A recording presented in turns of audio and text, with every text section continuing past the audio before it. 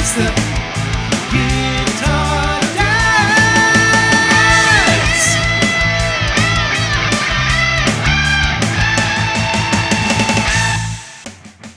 Welcome to the Guitar Dads Podcast, the podcast for guitar dads by guitar dads. This week, Dave's been hiding gear. Matt really needs to finally clean himself up.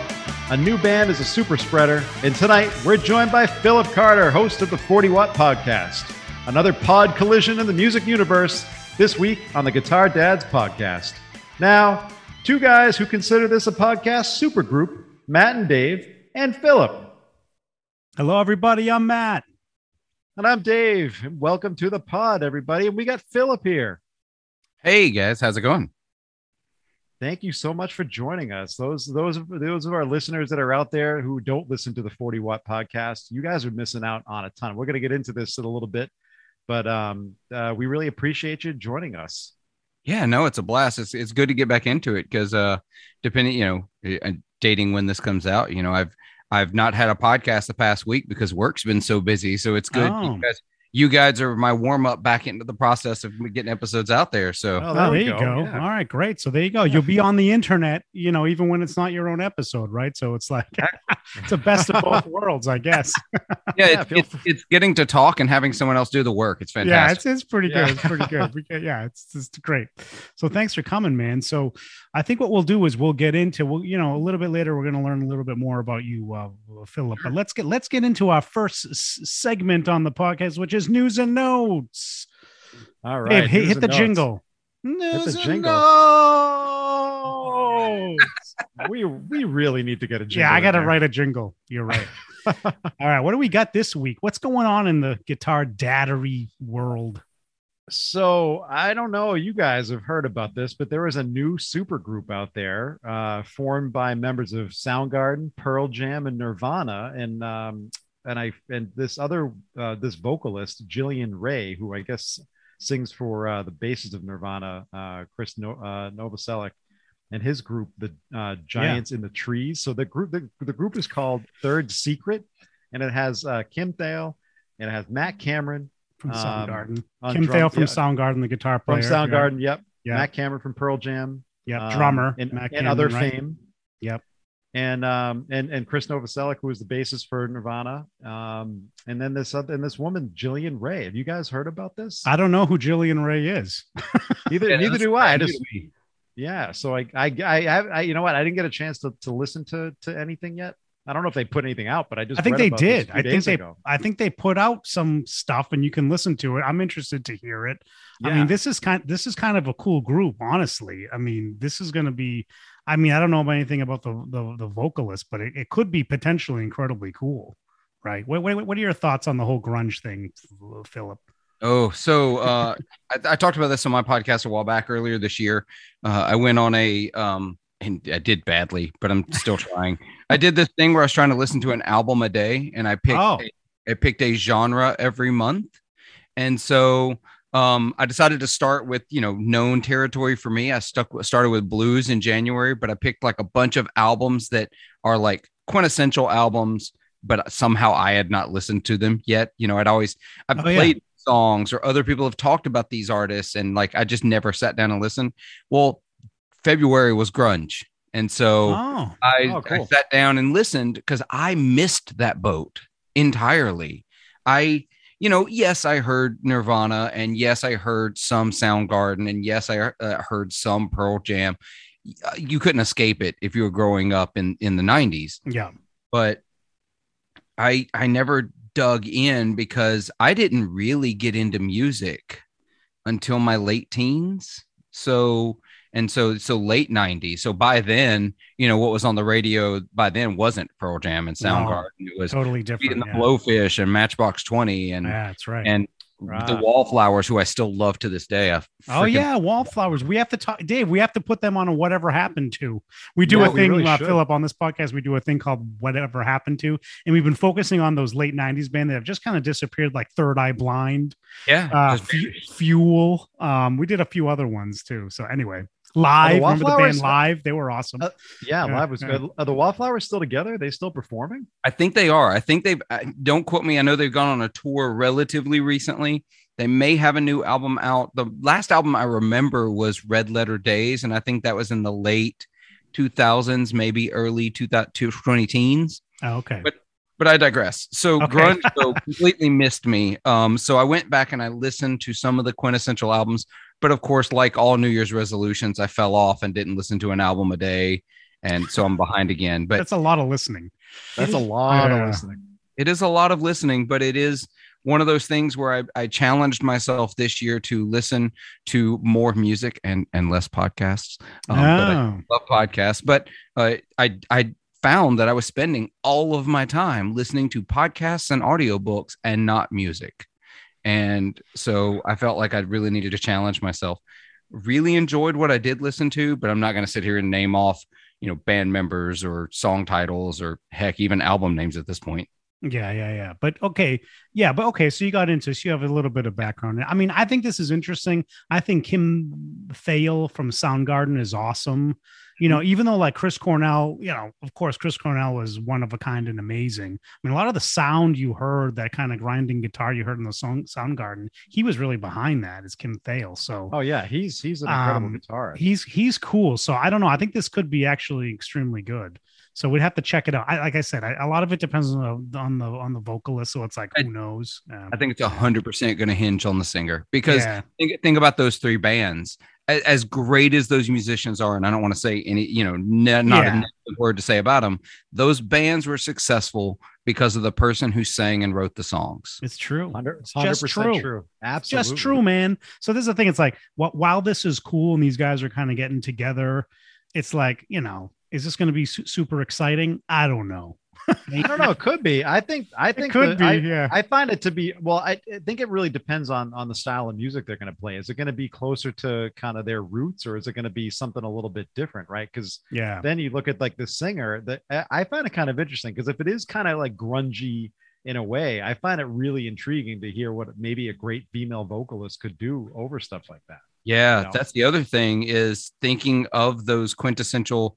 If they're going to be true to where they came from, which I'm not saying that if they did something else, they wouldn't be being true, but if they're playing that style, there weren't as many grunge vocalists out there. In fact, I'm scared to name one for fear that all of the grunge army is going to come after me. They weren't grunge, like I think of bands like, who would be in that time period that would really fit? I don't know. I mean, dude, the great ones, I mean, if we're honest, the great ones are dead. The ones that come to mind for me are obviously Chris Cornell and oh geez, Dave, why am I Scott Weiland. Scott Weiland from STP, Stone Temple Pilots. And then there's Cobain. I don't think Cobain was really known for his voice, but although it was unique. Yeah, it was unique. I was just gonna say, it was unique. It's kind of like a Neil Young thing, right? Like it was communicative. I think that's the way to think about it. Really was that, I know the female fronted band I was trying to think of was Veruca Salt. Oh yeah, Veruca Salt. Also Garbage. Yeah. Shirley Manson. Yeah. Are they going to come along that vibe, or are they going to be something totally different? And it'll be interesting to see. I'm going to listen. I'll definitely listen. Yeah, I think this a couple of times, because usually first time I listen to something new, I do that old man thing where it's new. I don't like it. Yeah. I agree. That's like that get off my lawn mentality. Yes. And you're like, well, you know what? Maybe you could come hang out for a little while on my lawn, because I kind of like. I call it the old man shouts at cloud syndrome too. So we have that problem. We have that problem too, like from Simpsons, old man shouts at cloud. Oh yeah. We're a little bit like that, but the theme of this podcast, part of it is keep rock alive, and part of what we do every week is try to give a band, like a new band that's doing something that we think is cool, and we like to shout it out to people. So a little bit later. So I usually spring it on guests, but I'll give you that, like, we'll give you a heads up, like try to think about a band that you'd like to shout out that maybe not everybody knows about. That's like a newer band, and you can think about that, and we'll hit it later in the pod. Sounds good. So what's the next, speaking of grunge, the next thing on our list is Cobain, right? Cobain's guitar. His guitar is up for auction. What do you think it's going to go for? Let's just be clear about which guitar this is. Guitar? This is the Smells Like Teen Spirit. This is the Smells Like Teen Spirit. This is the guitar. Well, what everybody envisions when they picture Kurt Cobain playing a guitar, this is what pretty much everybody pictures in their head, right? Exactly right. And they're thinking this is going to go. And of course, all these auctions, they lowball it, but this actually seems higher than I would expect them to actually have said, but I'm sure it'll go for more. They're saying 600 to 800,000. Oh, I think not this, a chance it'll yeah, go that this is going well over $1 million. It could even get to 2. So it's interesting. What do you think? What do you guys think?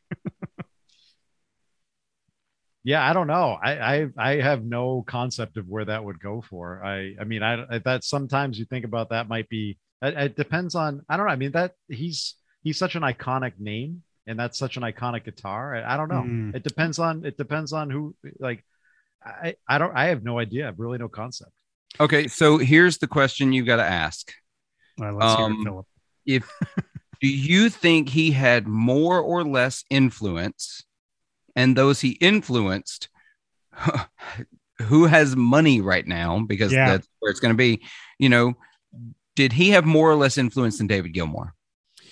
Oh, that's a good question. That's a great question. That's a great question. Then you can base it, because we know what David Gilmour's strat went to. By the way, Jim Irsay, owner of the Colts, bought that one. That's right. And Jim Irsay is somehow involved in this one or something? So here's the thing. Irsay also bought the acoustic that Cobain used on MTV Unplugged. That's right. Oh, he did. So it's highly, thank you. It's somehow, I got to believe that Irsay is going to snag this one. I 100% believe it. He's a big guitar guy. So he's going to snag this one, and it's going to probably go for tons of money because other guys are going to be into it. But that's actually interesting, right? Because I would think it would be guys young. I don't know how old Irsay is, but he's an older gentleman, isn't he? Yeah. He's not like in his 40s or anything. No, he's got to be in his 60s, I would assume. Let's Google him. Yeah, I'm all about the Googling. Man Googles while on podcast. Oh, so yeah. So he's not like, that's kind of not his generation, but he's obviously a fan of this kind of stuff. Yeah, obviously he already dropped it on the acoustic at this point. Exactly. So he's got his eyes on this, and it's we'll see. And something I like about Jim Irsay, I'm a lifelong Indianapolis Colts fan. Actually, are you? Okay. I think he's made some boneheaded decisions, letting Peyton leave. Yep. I mean, come on. It was funny because I was sitting in a bar. So Peyton Manning's been let go. They let him leave. He didn't want to leave. And then like literally 2 months later, Jim Irsay gets busted with like $60,000 worth of drugs. That's right. Yeah, that's right. And I'm sitting at the bar watching this like news story. And I was like, that's why. Like I immediately was like, he's on drugs. That's why I let Peyton Manning go. But he, one of the things I really appreciate is that he's a collector, obviously, but he lets these instruments out of his house to go with musicians to record albums. He does. And do things. So these aren't instruments that he's just hoarding up in a room somewhere. These instruments are actually getting used and getting played still. So some respect there. Seriously, getting these. No, I heard about that. That's a great point. I heard about that when he bought the Gilmour guitar. He's like, no, like, I heard like people, oh no, he actually lets people play him and he loans them out. And it's like, wow, like that's unbelievable.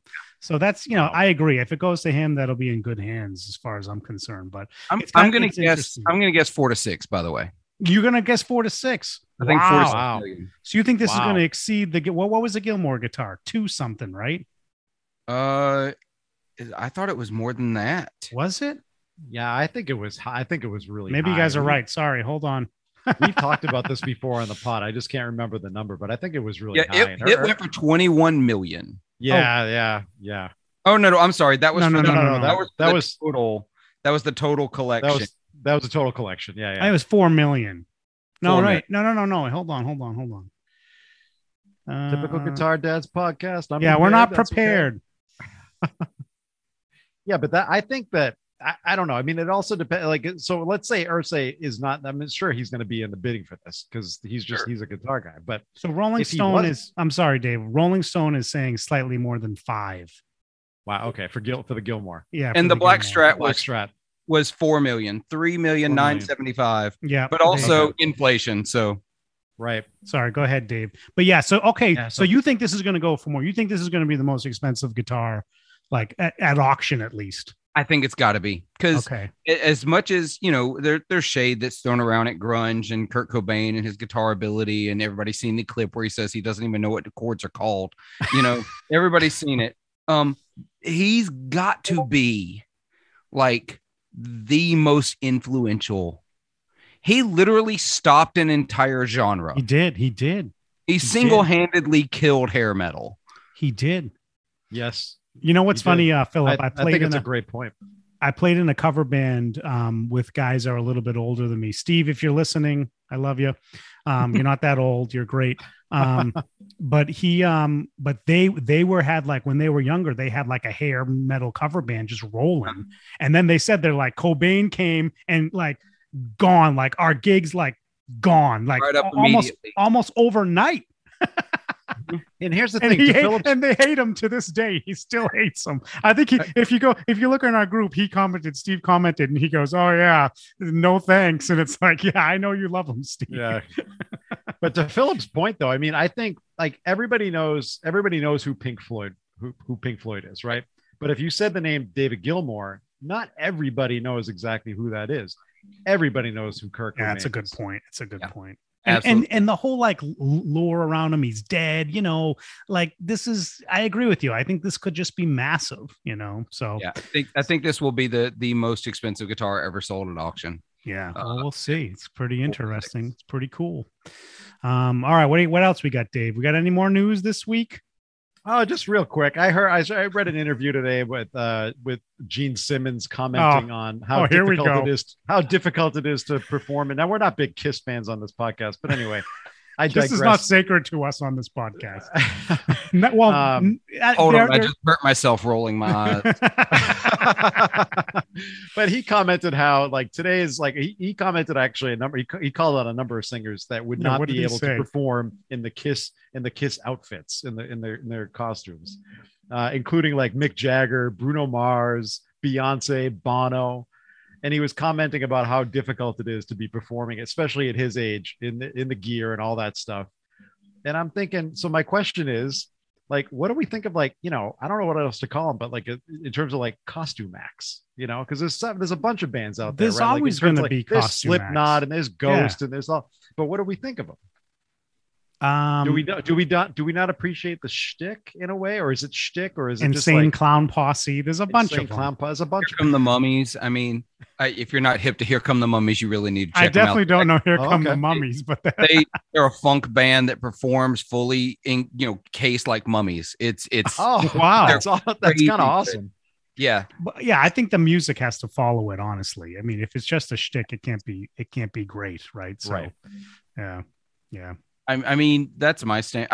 I appreciate Kiss. I appreciate what they did for rock and roll showmanship. Yeah. If you actually, here's a really interesting side tangent for you. I in my teens, and I'm not even ashamed to say it anymore, I was a massive Garth Brooks fan. Okay. All right. There's nothing to be ashamed he's legit. He's legit.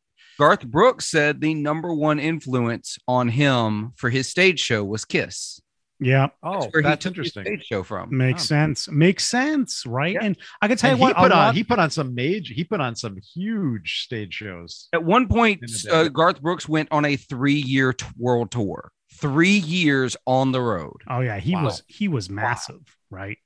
Yeah, he was something else. No, and I think that's right. And Kiss, I think overall Kiss was pretty influential just in music. Like there's a lot of guitar players of that era that really look up to Ace Frehley, really do. And absolutely, you could argue like Ace isn't the greatest guitar player, but he had some cool like licks and riffs and stuff. And it's like that. And like, I think the showmanship kind of added to it all and made a lot of people pick up the guitar in that era.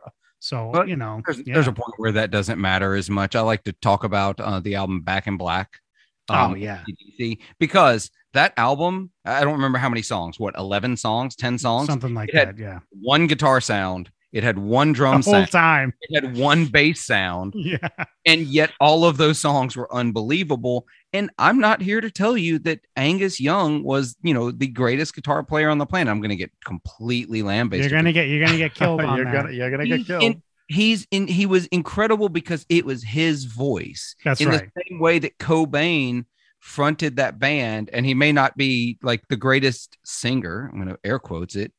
he was the only person who could have sang for Nirvana. I think that's right. I think you got it, man. Well, it's the same with Jimmy Page. Like Jimmy Page, like back in the day, like especially if you saw him live, it was kind of sloppy, it was kind of wild, but that was the thing. Like that was like it was awesome. You know, like I do hold Jimmy Page at a pretty high pedestal, but I totally understand when people say like, you know, he wasn't the greatest player. Like Eddie Van Halen is where it's at. And it's like, yes, Eddie Van Halen had that technicality that was unbelievable. And, you know, he did all these things, but like, I mean, you watch a live Zeppelin show and there's just something magical there about it. So there's only for me, like there's only a handful of guitarists. I mean, and to Philip's point with this, like where you could hear only a few notes, turn it off, and you could name the guitarist. And Angus is one of them. Angus is totally one of them. His son, and Jimmy Page is another. Eddie Van Halen's another. You know. But I mean, there's not like tons. There's not a lot out there. There's not a lot. But anyway, Gene always has to stick his nose in. I feel like Gene, like every few years, he's like, I'm not relevant enough. I got to go make some controversial statement. And Kiss, he's the king. He's the king of like trying to be. Oh yeah, he's like a master of like, you know, PR master of marketing and marketing and manipulation of people. You know, it's like this guy's unbelievable. But yeah, and you know, Kiss is another one. I think we did want to get into this because there was a dust up.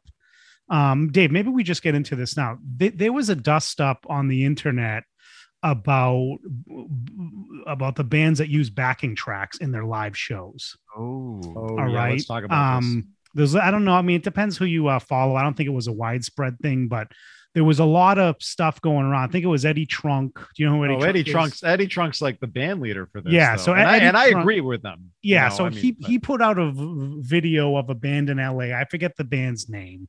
He put out an unknown band in LA. He put up, you know, not unknown, but you know, not like a widely known band. And it was like blatant, like the guy stepped away from the mic and went back to talk to his drummer, and the vocals were just going. And, you know, and Eddie Trunk's like, this is the example. This is what I'm always talking about with tracks. But Kiss is known to use tracks because Paul Stanley sadly just doesn't have it anymore. Right. And, you know, and instead of, you know, unlike Bon Jovi, who just goes for it and honestly doesn't sound that good, they have backing tracks. And it's like, and, you know, and some people feel like, well, this really takes away from the live experience. And I tend to agree with that. You know, it's like, if you're going to do a show, you know, just give it to me live, you know, you do what Bon Jovi does. Have a bunch of people on stage who can sing and kind of cover you if you can't hit the old parts, you know? Yeah. Do what Bon Jovi does. Tune down 6 steps. Well, I don't even think he does that. I mean, but I think, you know, that wasn't on the news. Listen, I'm a huge Bon Jovi fan, but you know. We're going to save Bon Jovi for another episode because the latest stuff coming out of his live tours is not good. His vocals, it's bad. We'll talk about that later. I want to talk about the vocal thing for a second because go ahead. So if you go back and listen to a bunch of live tracks of Zeppelin live, and I'm talking in the 70s, I'm not talking go way back. I like for far forward. Sorry, I should say in the 70s. They're tuning down in the 70s because Robert Plant can't hit those notes live. Yeah. Here's the thing, and this is so my undergrad is in music, and I have a lot of friends who are classical singers and operatic singers. The way popular musicians sing, the way we expect them to sing, that just absolute full throat, full voice, high pitch. We love the tenors and the sopranos. Yes, we do. The human voice is not prepared to do that 200 dates a year. It just isn't. It can't do it. You can't survive it. Adele, this is, I don't think I'm spilling any tea here. I'm pretty sure it was all in the news, but she like in 2019, she had her 3rd vocal surgery. That's true. And she did it in Boston because we live in the Boston area. She did it. And the guys in Boston and Mass General are some of the best in the world. And Steven Tyler went to them and she's gone to them. You know, it's funny. So I want to touch on that because this is interesting. I've sang in cover bands and original bands and stuff for a long time. And a few years ago, I had some vocal issues and I went to a vocal kind of coach, and it was the guy that coached Steven Tyler after the surgery. And he said to me, he goes, all the vocalists, because he listened to like my band and stuff. And he goes, all these vocalists that you're trying to emulate and that you idolize sing incorrectly. And if you try to sing like them, you will destroy your voice. He's just flat out said that to me. And I was like, well, this is I'm like, that's depressing. He goes, well, no, there's ways you can do it that it's safe, And so anyway, yeah, but I think you're dead on with that, man. I don't get. Also, we have unrealistic. This isn't saying Bon Jovi is, not losing his ability, but yeah, he probably is, because he's maintained an insane tour schedule. But right. We have an unrealistic expectation of live vocals. We haven't auto-tune. I'm not here to crucify or exalt auto-tune, but auto-tune and the expectation of perfect vocals on records has ruined the human expectation of what live vocals sound like. This is awesome. That's a very good point. Yeah. And so what happens is, if somebody plays live and they're a little off, I've seen people miss a couple of notes and people roast the entire performance. No, that's not fair. You've obviously never sung live. Yeah, exactly. You don't understand what this is like. Oh yeah. And great singers still miss notes, first of all. And great singers learn how to handle it and make it work. I remember watching a video of Martina McBride, again, country, but she's easily one of the best country vocalists to ever. And she goes to she's great. Into the song, fantastic, super high note, and she misses it. Oh, interesting. She goes to hit the final note and she's flat. What does she do? She holds it and holds it. Interesting. And holds it until the very last second. She pushes it up. So it looks sounded totally intentional. It's that jazz mentality. If you hit a wrong note, hit it twice, and it sounds on purpose. Yeah. Then it's intentional. Is that, that's great. So that's the thing. You get these seasoned performers. We've noticed this with Myles Kennedy. We're a huge Myles Kennedy's fan. We love Alter Bridge. We love what he does with Slash. And he, they put out a lot of live albums, and he will duck out of notes.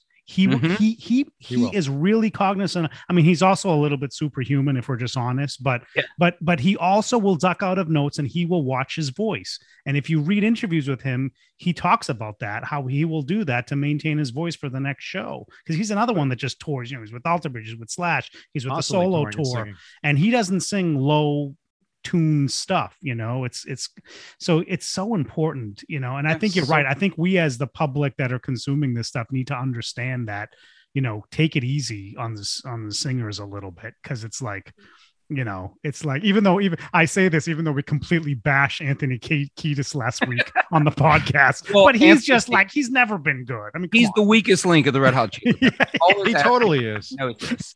But Philip, let me ask you, how much of that, I like what you were saying about that expectation, but how much of that expectation do you think has pop music kind of influenced in a way? Because I think as rock fans, we kind of expect that we go to a show, we hear a lot of differences from what we would expect to hear on an album, right? Sure. So, and I think as rock fans, that's just a natural thing.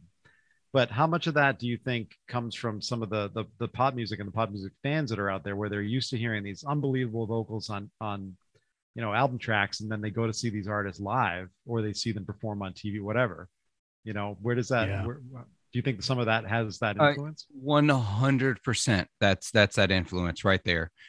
Because if you listen to pop, and I truly am an all genres listener. Some people are like, oh, I listen to all genres. Then they start to talk about the things they don't listen to. No, I have favorite artists in every genre. I listen to them all, but you listen to pop music, and I can't believe I'm saying this. Like 10 years ago, I would have never admitted this. I love bubblegum pop from the 90s and the 2000s. I actually really like it. I just listened to, there's another podcast called Switched On Pop.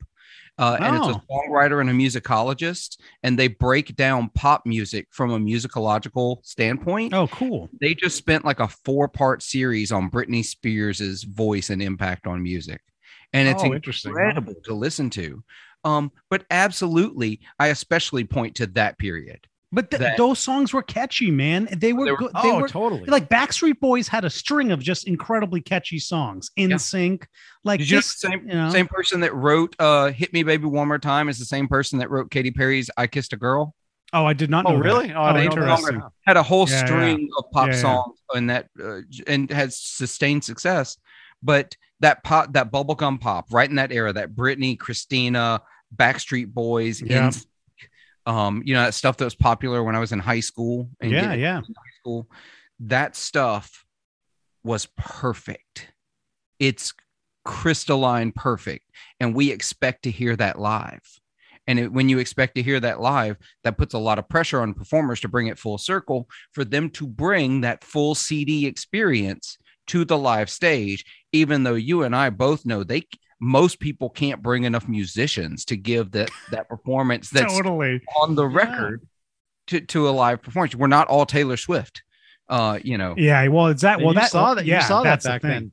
You saw that back then too. There was a lot of criticism for artists being out there accused of lip syncing, and you see videos that like proof that there was lip syncing going on. But then a lot of the stuff that you would hear from the artist was, how do you dance around the stage, run around? You can't be singing and hitting those notes and doing the same stage performance that you really want to provide for your audience. I was just going to say that. Live, yeah, I was going to bring that up, Dave, because it's like, you want that, and you also want the dancing and the choreography. It's like, this is unbelievable, So it's like, if you see like, wow, that person is singing 100% live and jumping around and dancing, like that's kind of unbelievable that they were able to pull that off. And I'll give you a lip syncer that most people don't think of, and this is probably sharing a little more than that artist would probably want me. They'll never come on my podcast, so it'll be fine. We talked about Milli Vanilli last week. Oh no. This is down y'all's alley. So let's hear it. I used to be the audio engineer and the assistant manager of Ground Zero Blues Club, Clarksville, Mississippi. Oh, okay. Morgan Freeman owns it. I've gotten is a partial owner. I've had great honor of meeting a lot of really great musicians, but I've also met a lot of great audio techs and studio guys and folks like that. We had this one guy coming through with a crew who was recording this big live. I can't remember which of the big events we had at Ground Zero that he was recording, but he was part of the truck that was recording the performances to put out some DVD or CD or something like that. And he used to work at, I'm going to get this, the Record Plant. Is that the LA huge studio? Anyway, I think so. Yeah. Yeah. So if I'm getting that name wrong, I apologize. Somebody's going to know the right name. Somebody will comment on us. Yeah. So he worked there, and he worked one of the trucks for the studio. So they would go to the big concerts and the big festivals where they'd want to record the live performances, maybe turn them into albums or releases, or something like that. Well, he was working one show, and there was one particular artist. The manager came and banged on the truck door and came and just grilled them about how they were handling what they were doing, how they were going to do it, and basically told them, do not mess these tracks up, because the band was about to perform live and everyone was syncing. The entire band except the bass player. The bass player was playing live. Wow. I don't know why. And like, do not mess this up. And that was Rob Zombie. Oh, wow. Oh, that's interesting. Yeah. Rob Zombie with John 5. Yeah. Now, I don't know if this was for that performance. Maybe something was up. Maybe something wasn't working the way it normally would. So maybe that wasn't their norm. But we need to not pretend that pop is the only musical form that does this. Yeah. It's out there all over the place, and sometimes there's a very valid reason. There's a reason. They don't always, but they should. They pre-record the Super Bowl halftime show, and honestly, they should pre-record the national anthem.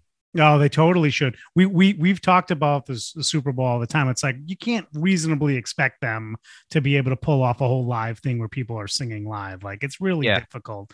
And we were talking about this.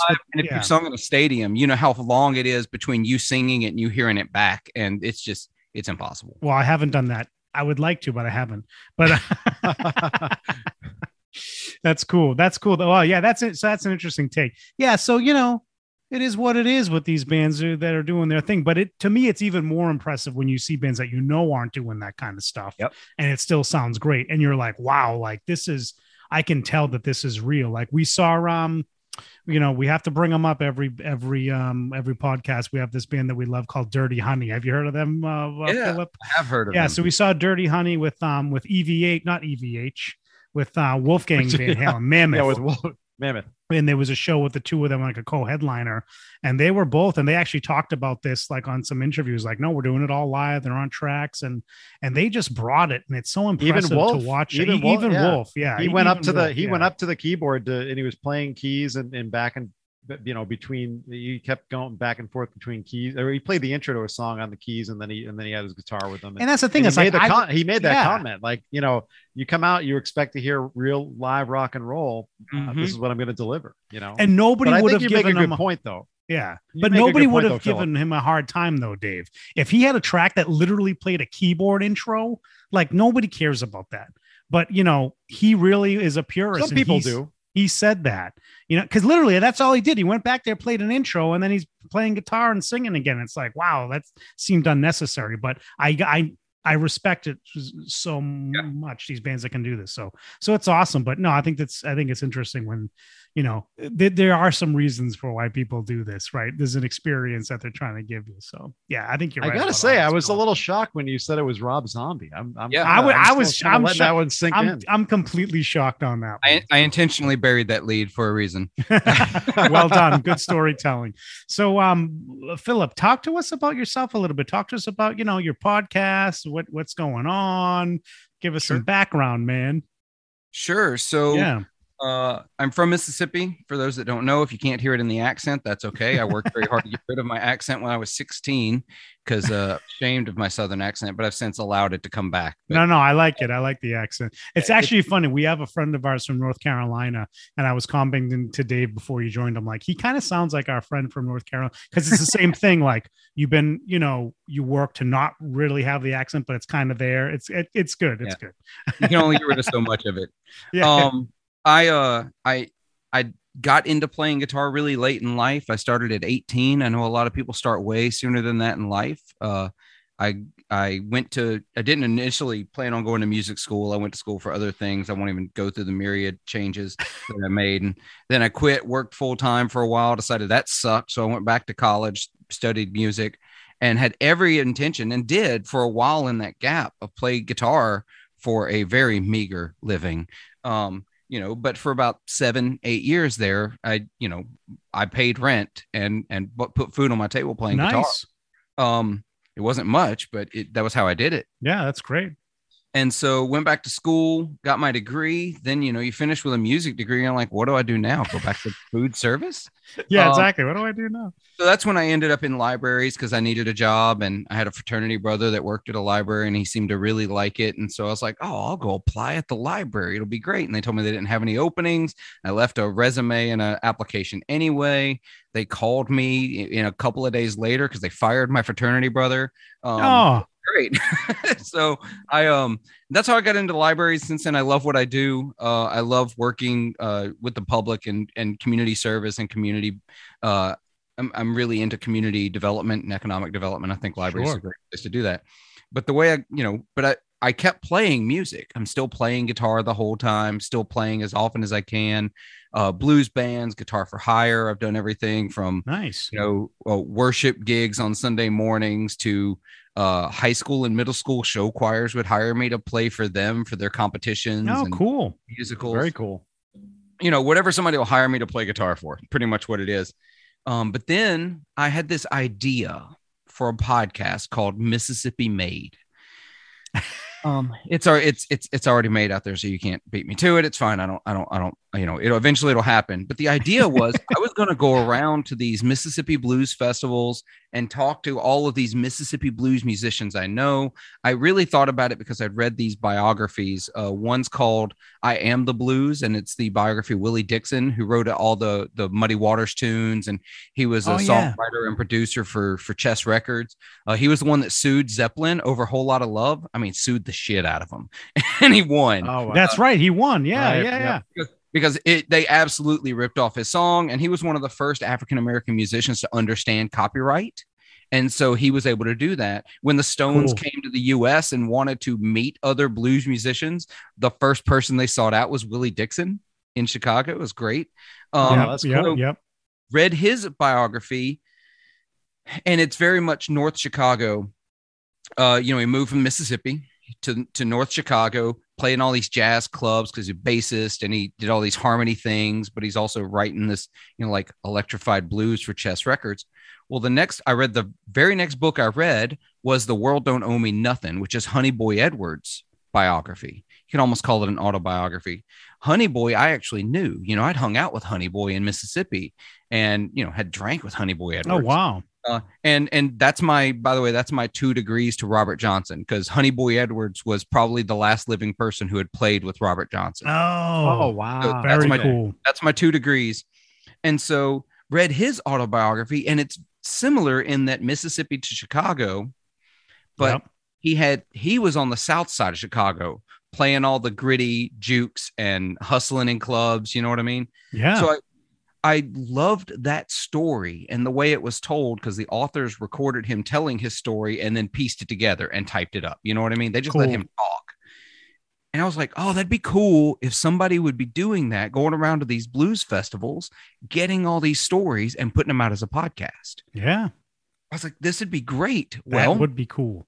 So I bought a ton of equipment. I bought microphones and the Rodecaster Pro and cases to put it all in, and had planned to do it. Had scheduled interviews, and that was February of 2020. Oh, Of course. That story ending has happened so many times, obviously, because of the pandemic. But that's So none of that happened. So all this gear is just sitting, doing nothing. But you still plan to do this? It's definitely in the works. It may take a slightly different shape or form, because I'll be honest, such a cool idea. Some of these blues guys, I'm not going to be able to get them to log onto a computer into Zoom to record a podcast. You know what I mean? I'm going to need to go. You're going to have to travel. Yeah, you're going to have to travel. Yeah, totally. We'll see. That's still on the plan, but I got, as 2020 wore on, I'm playing less guitar. I'm getting depressed. I'm getting anxious. I've never had anxiety in my life. Suddenly 2020 happens and I'm an anxiety ridden just monster. And so I just moved at the beginning, like in March of 2020. Well, actually February 2020, I moved. And so didn't know anybody here. I'm not meeting anybody here. So it's just me and my wife and our dogs, and I'm isolated. And I was like, you know what? I'll just start recording, and I'm going to talk about anything, like guitar wise. And I think my very first episode, I was talking about the Guitar Center bankruptcy case. And, and so I recorded 4 episodes, 40 Watt Podcast. It's totally boring name. It's my favorite amplifier is the Super Reverb, which is a 40 watt amp. It took me way too long to come up with that podcast name. I like it though. I like it. We like it. It's like, I wonder how long Dave Matthews toiled over the name Dave Matthews. But I recorded the first 4 episodes, and then I had another friend of mine, Clifton Worley. If y'all know Clifton, he's a fellow Mississippian, had a podcast at one point. He's sort of on a long-term hiatus. We'll see if he comes back. I think he should. But nice. He and I had become friends through Facebook. Actually, we didn't even know each other in person at the time, and even though we lived in the same state. So we got to talking, and I brought him on the podcast just to talk and hang out. And we talked, and I was like, holy crap, this is way more fun. This is so much more fun than me just sitting here talking about gear into the, yelling into the void about gear. So episode 5 was when I decided, you know what, this is an interview podcast. I want to just talk to people and tell the stories. And I love gear, and I know y'all do too. Yes, we do. There's a point where I get tired of talking about it, and I just want to hear stories. Yep.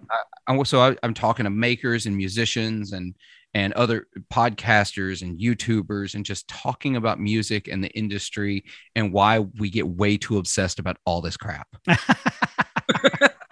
It's great, man. It works good. Yeah. So everybody listening, check out the 40 Watt Podcast if you haven't checked it out. It's very cool. It's really cool. And you do a great job with it. You can literally just scroll down and pull up any episode. Even, you're interviewing somebody that you may not have heard. And your interviews are very well done. I think even though you say you don't prepare, I swear to God, you must.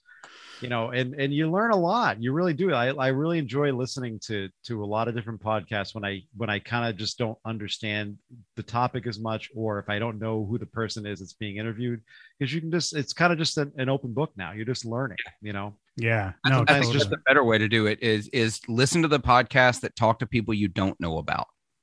Yeah, totally. I've discovered. So I used to listen to it, but I still listen to it occasionally. No guitar is safe. Do you know this podcast? Jude Gold does it. Funny story. I actually ran into Jude Gold at the Chicago. I think it was at O'Hare. And I went up to him and I go, "Are you Jude Gold? I recognize you." He was like so excited about it. He was such a gracious guy. And I was like, "I love the podcast," and we talked for a little bit. It was awesome. But yeah, that's a great podcast, but he'll have guitar players on that I've never heard of, and I'm like, but then you listen and you're like, wow, this is, you learn so much about, you might learn about another genre that you don't really listen to all that much, or you might just learn about something that you didn't know, maybe there's a band you didn't know about. So anyway, it's very cool. And I think you're taking a great approach to it, and it's a lot of fun. So that's interesting. So you started around the pandemic, which is about when we started. So we've been at this a similar amount of time.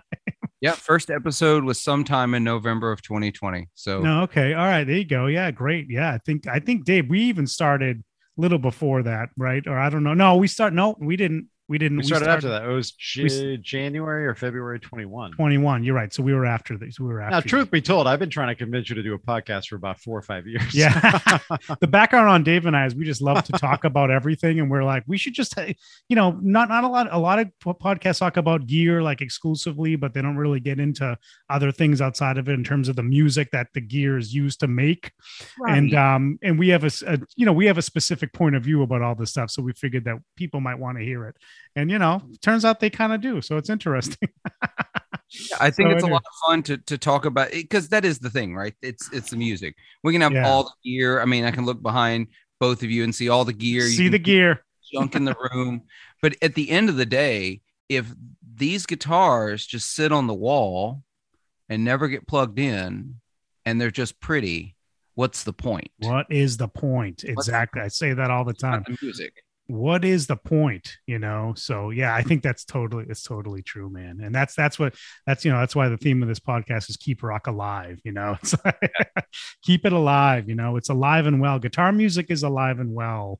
I know that the 60 Cycle Hum guys. They just did their last episode all about was Machine Gun Kelly and his Machine Gun Kelly.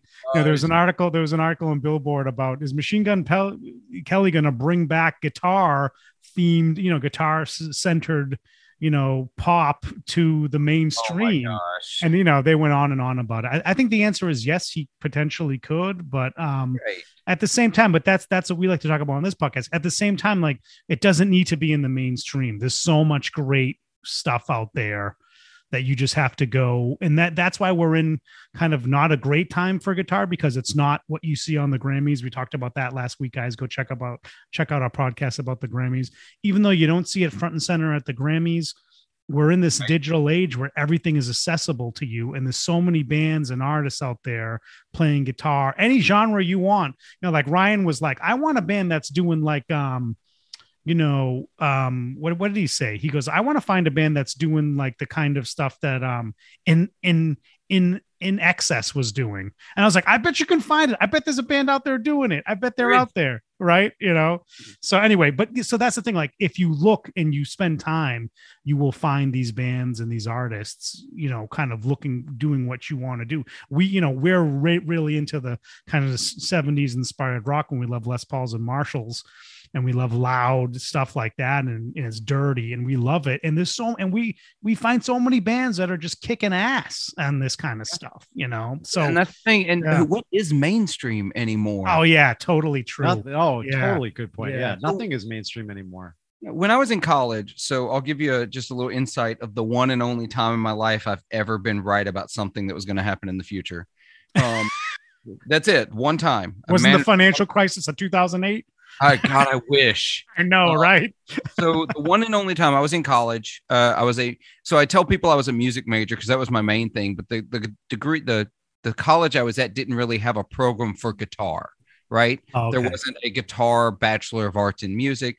So I ended up getting a Bachelor of Science in Interdisciplinary Science. I just call it, it's BS and something. BSIS. BSIS. Yeah, I know all about it. Yeah.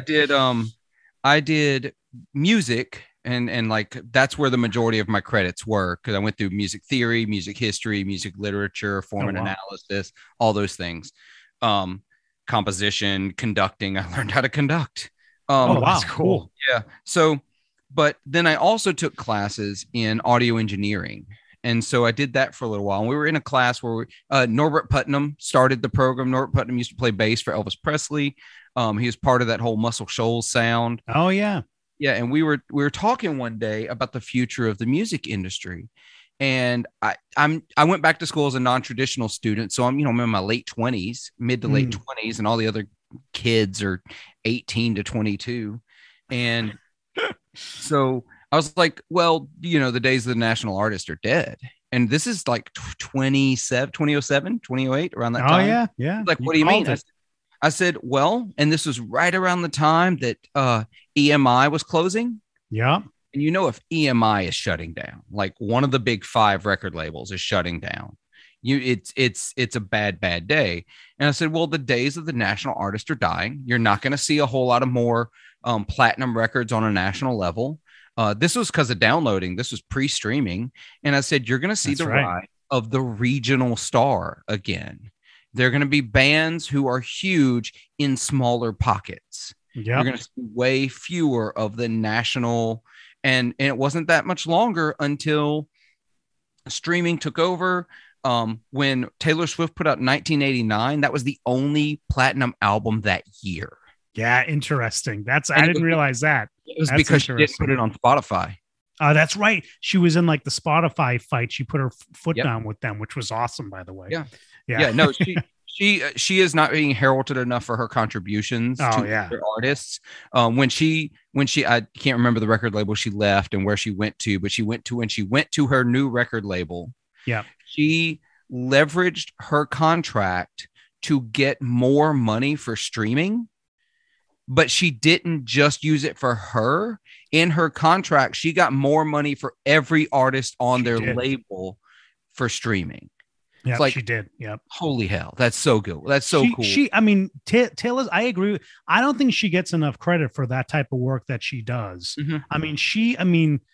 People are like, oh, she's like this pop kind of princess or country princess as well. And it's like, she's wise beyond her years. The way that maybe she's got good people advising her, but I don't know.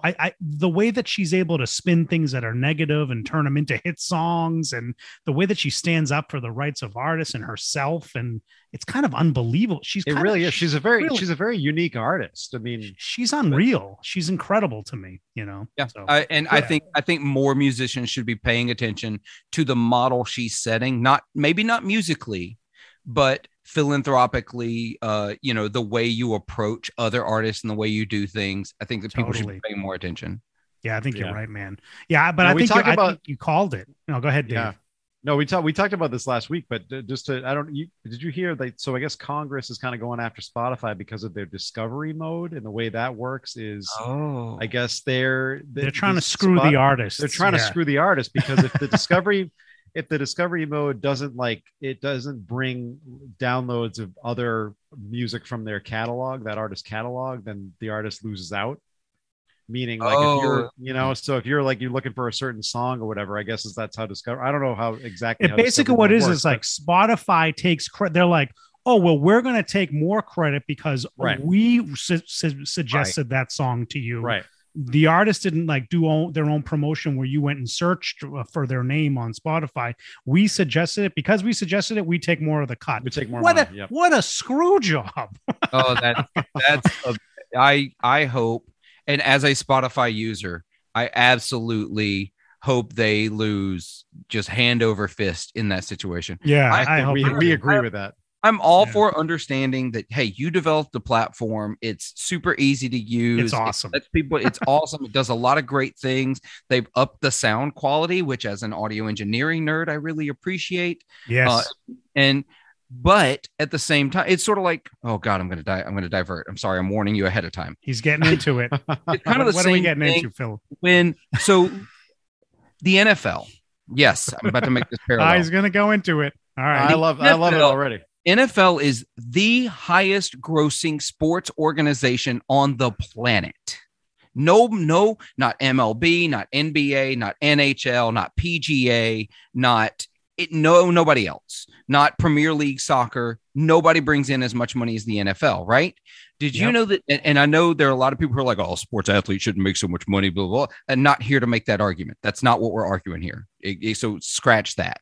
We'll talk about that. That's a whole other topic. Actually, that is a whole other topic. That's a great topic, by the way. Yeah, it is a whole other topic that I will fight people on, that they earn every bit of that. But that's not and I would argue I should argue they should get paid a ton more because they create more of the value. Anyway, that's where I'm going. So NFL is the highest grossing sports organization on the planet. Did you know that NFL players on average are the least paid professional athlete per year in those major sports? I did not know that.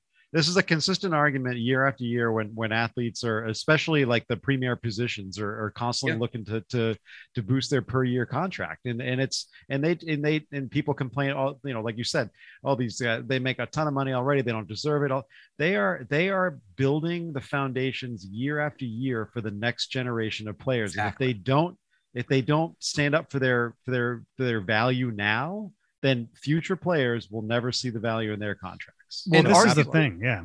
Well, and arguably NFL players put their bodies through far more hell than 100%, almost any other 100%. athlete. MLB pays more per player per year. NBA pays more per player per year. PGA, MLS, maybe not MLS. I don't remember if that was in my.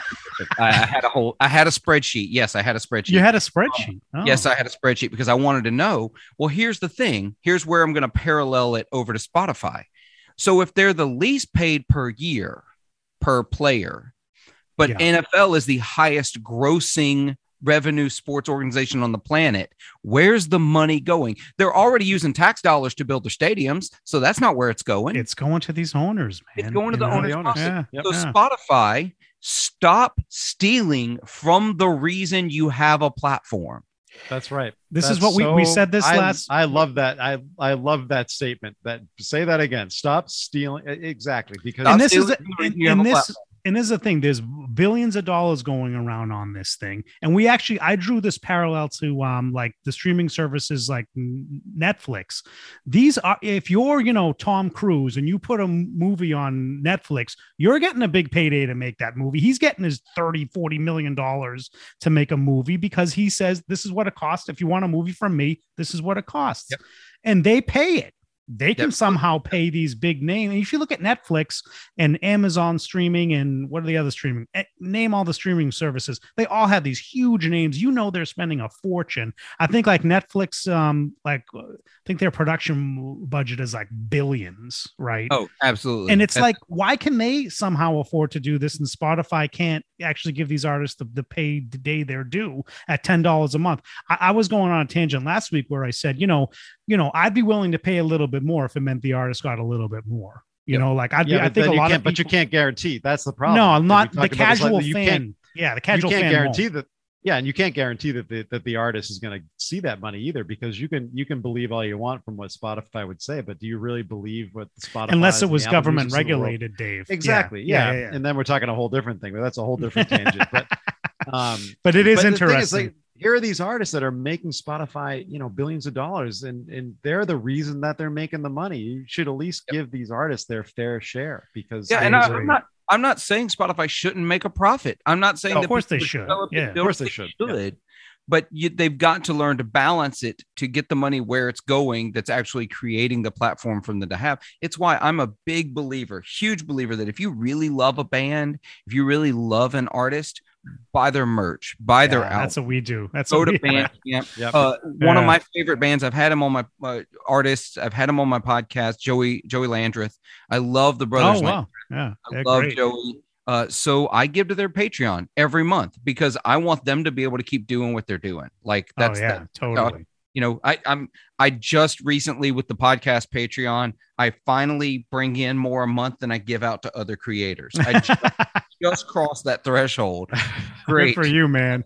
Yeah. So great. Because I'm a big believer in supporting what people are doing because they're not getting the money from YouTube. You mentioned Ryan Burke from 60 Cycle Hum. Oh, yeah.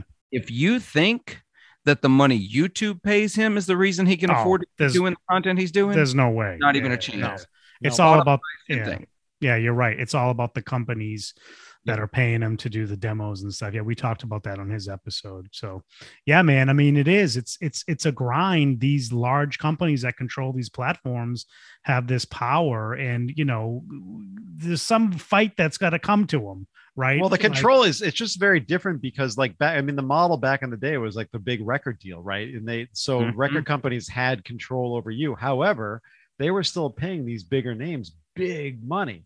Yeah. So if you're a band, if you're an artist, you were seeing some of that money coming in. Nowadays, the model's completely different, and Spotify knows that you're just this little teeny artist out there trying to promote yourself. Yeah, sure, we'll put you on our platform, but we're not going to pay you. Yeah, and fate was against the artist too, and I hate to be like this, but what ended up happening, because streaming was such a brand new platform. So I don't know if y'all have ever really had the opportunity to go through a record contract and see how it's all broken down. So every revenue stream, a record contract isn't as cut and dry as a lot of people think it is. It's not, hey, we're going to give you this much money to cut seven records, blah, blah, blah. If they make this much more, you get XYZ. No.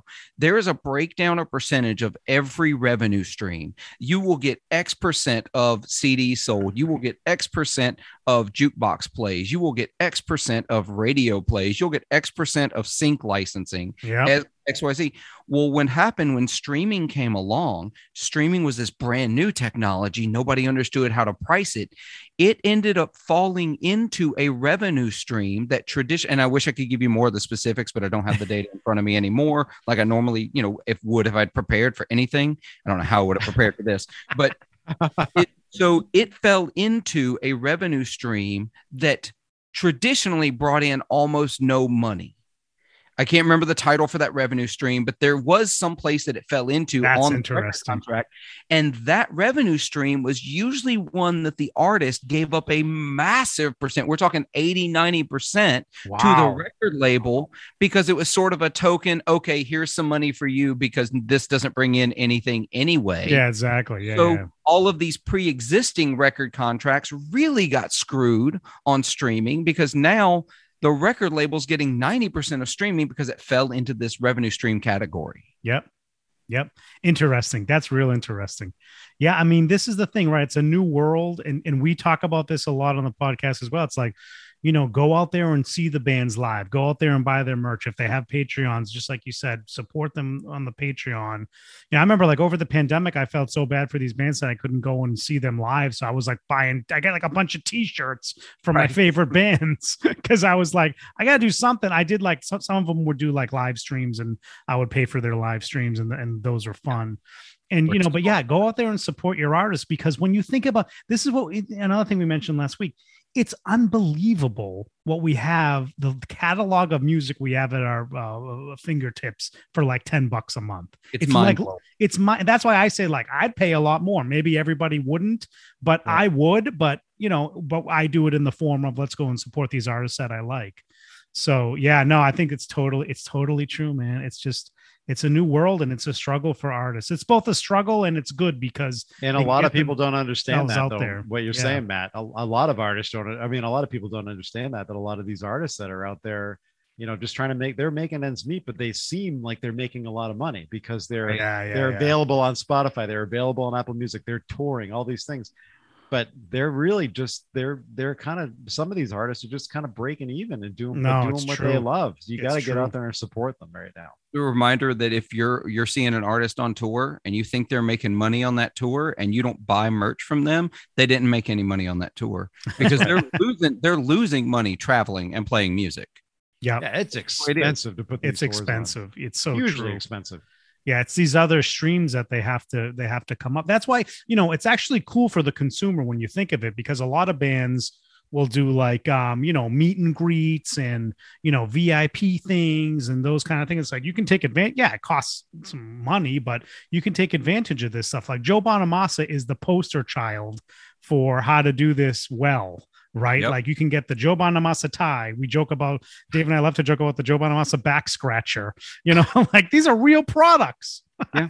Well, not only that, but Joe Bonamassa broke the mold of how to tour. So instead of somebody paying him a price to go there, he actually rents the venues he played. Yeah. He pays to rent their space. He brings in the vendors. He brings in the merch. He brings in everything. So he's getting all of the ticket price, all of the merch.